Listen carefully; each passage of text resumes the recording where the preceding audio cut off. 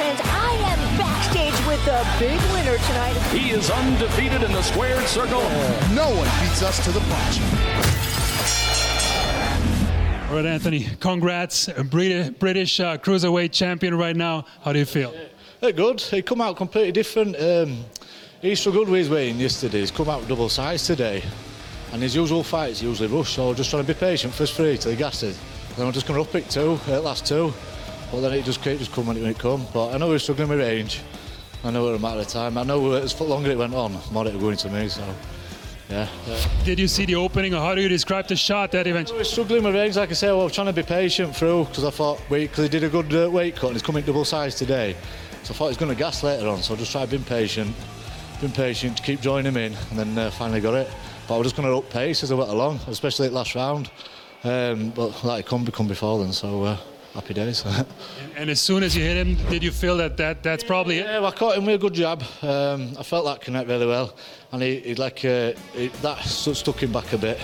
And then I know if it felt right, I was just waiting, trying to time that right time, and not do out stupid to get caught. Like I said, he's a big lad for even this weight group. I'll be dropping down weight soon because I was towing. I was having to eat constantly, try to keep weight on. But I know this was a good fight. I wanted to see who worked best. So what was your game plan going into the fight? Did you want to be patient? Did you want to look? Yeah, I wanted to be patient. First 3 rounds, I wanted to be patient. Like I say, he's a big lad. He usually rushes and smothers his work. So we're just going to tie him up inside, let him carry me weight, and then on over the last 2 rounds, I was just going to up the pace and tire him out. Because I think he's gassed out. We're going to go either way.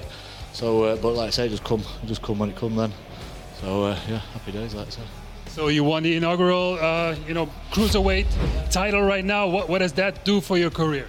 Well, I've just moved promotion. I won all world titles out there, so I just want to keep getting more world titles. So, yeah, just keep progressing. I want to go to the States. Jackson Wink, get me over to the States now.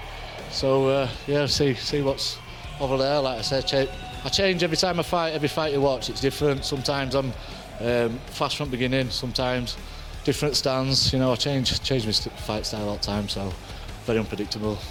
Yeah, we saw you, going southpaw in between. Do you think that's something that confuses your opponent? Yeah, because like I said, we're expecting him to rush on, so I had a little trick set up for him from southpaw, but he didn't. He held back. But there was something I was working on for him to rush onto, so yeah, I didn't have to use it. I'll save it for another match. What do you think is your biggest strength in there? Well, it was good to get a feel for this promotion. Good to get a feel for that rule set. Did he keep pulling me on my hands? My hands were open, but it was nowhere near him.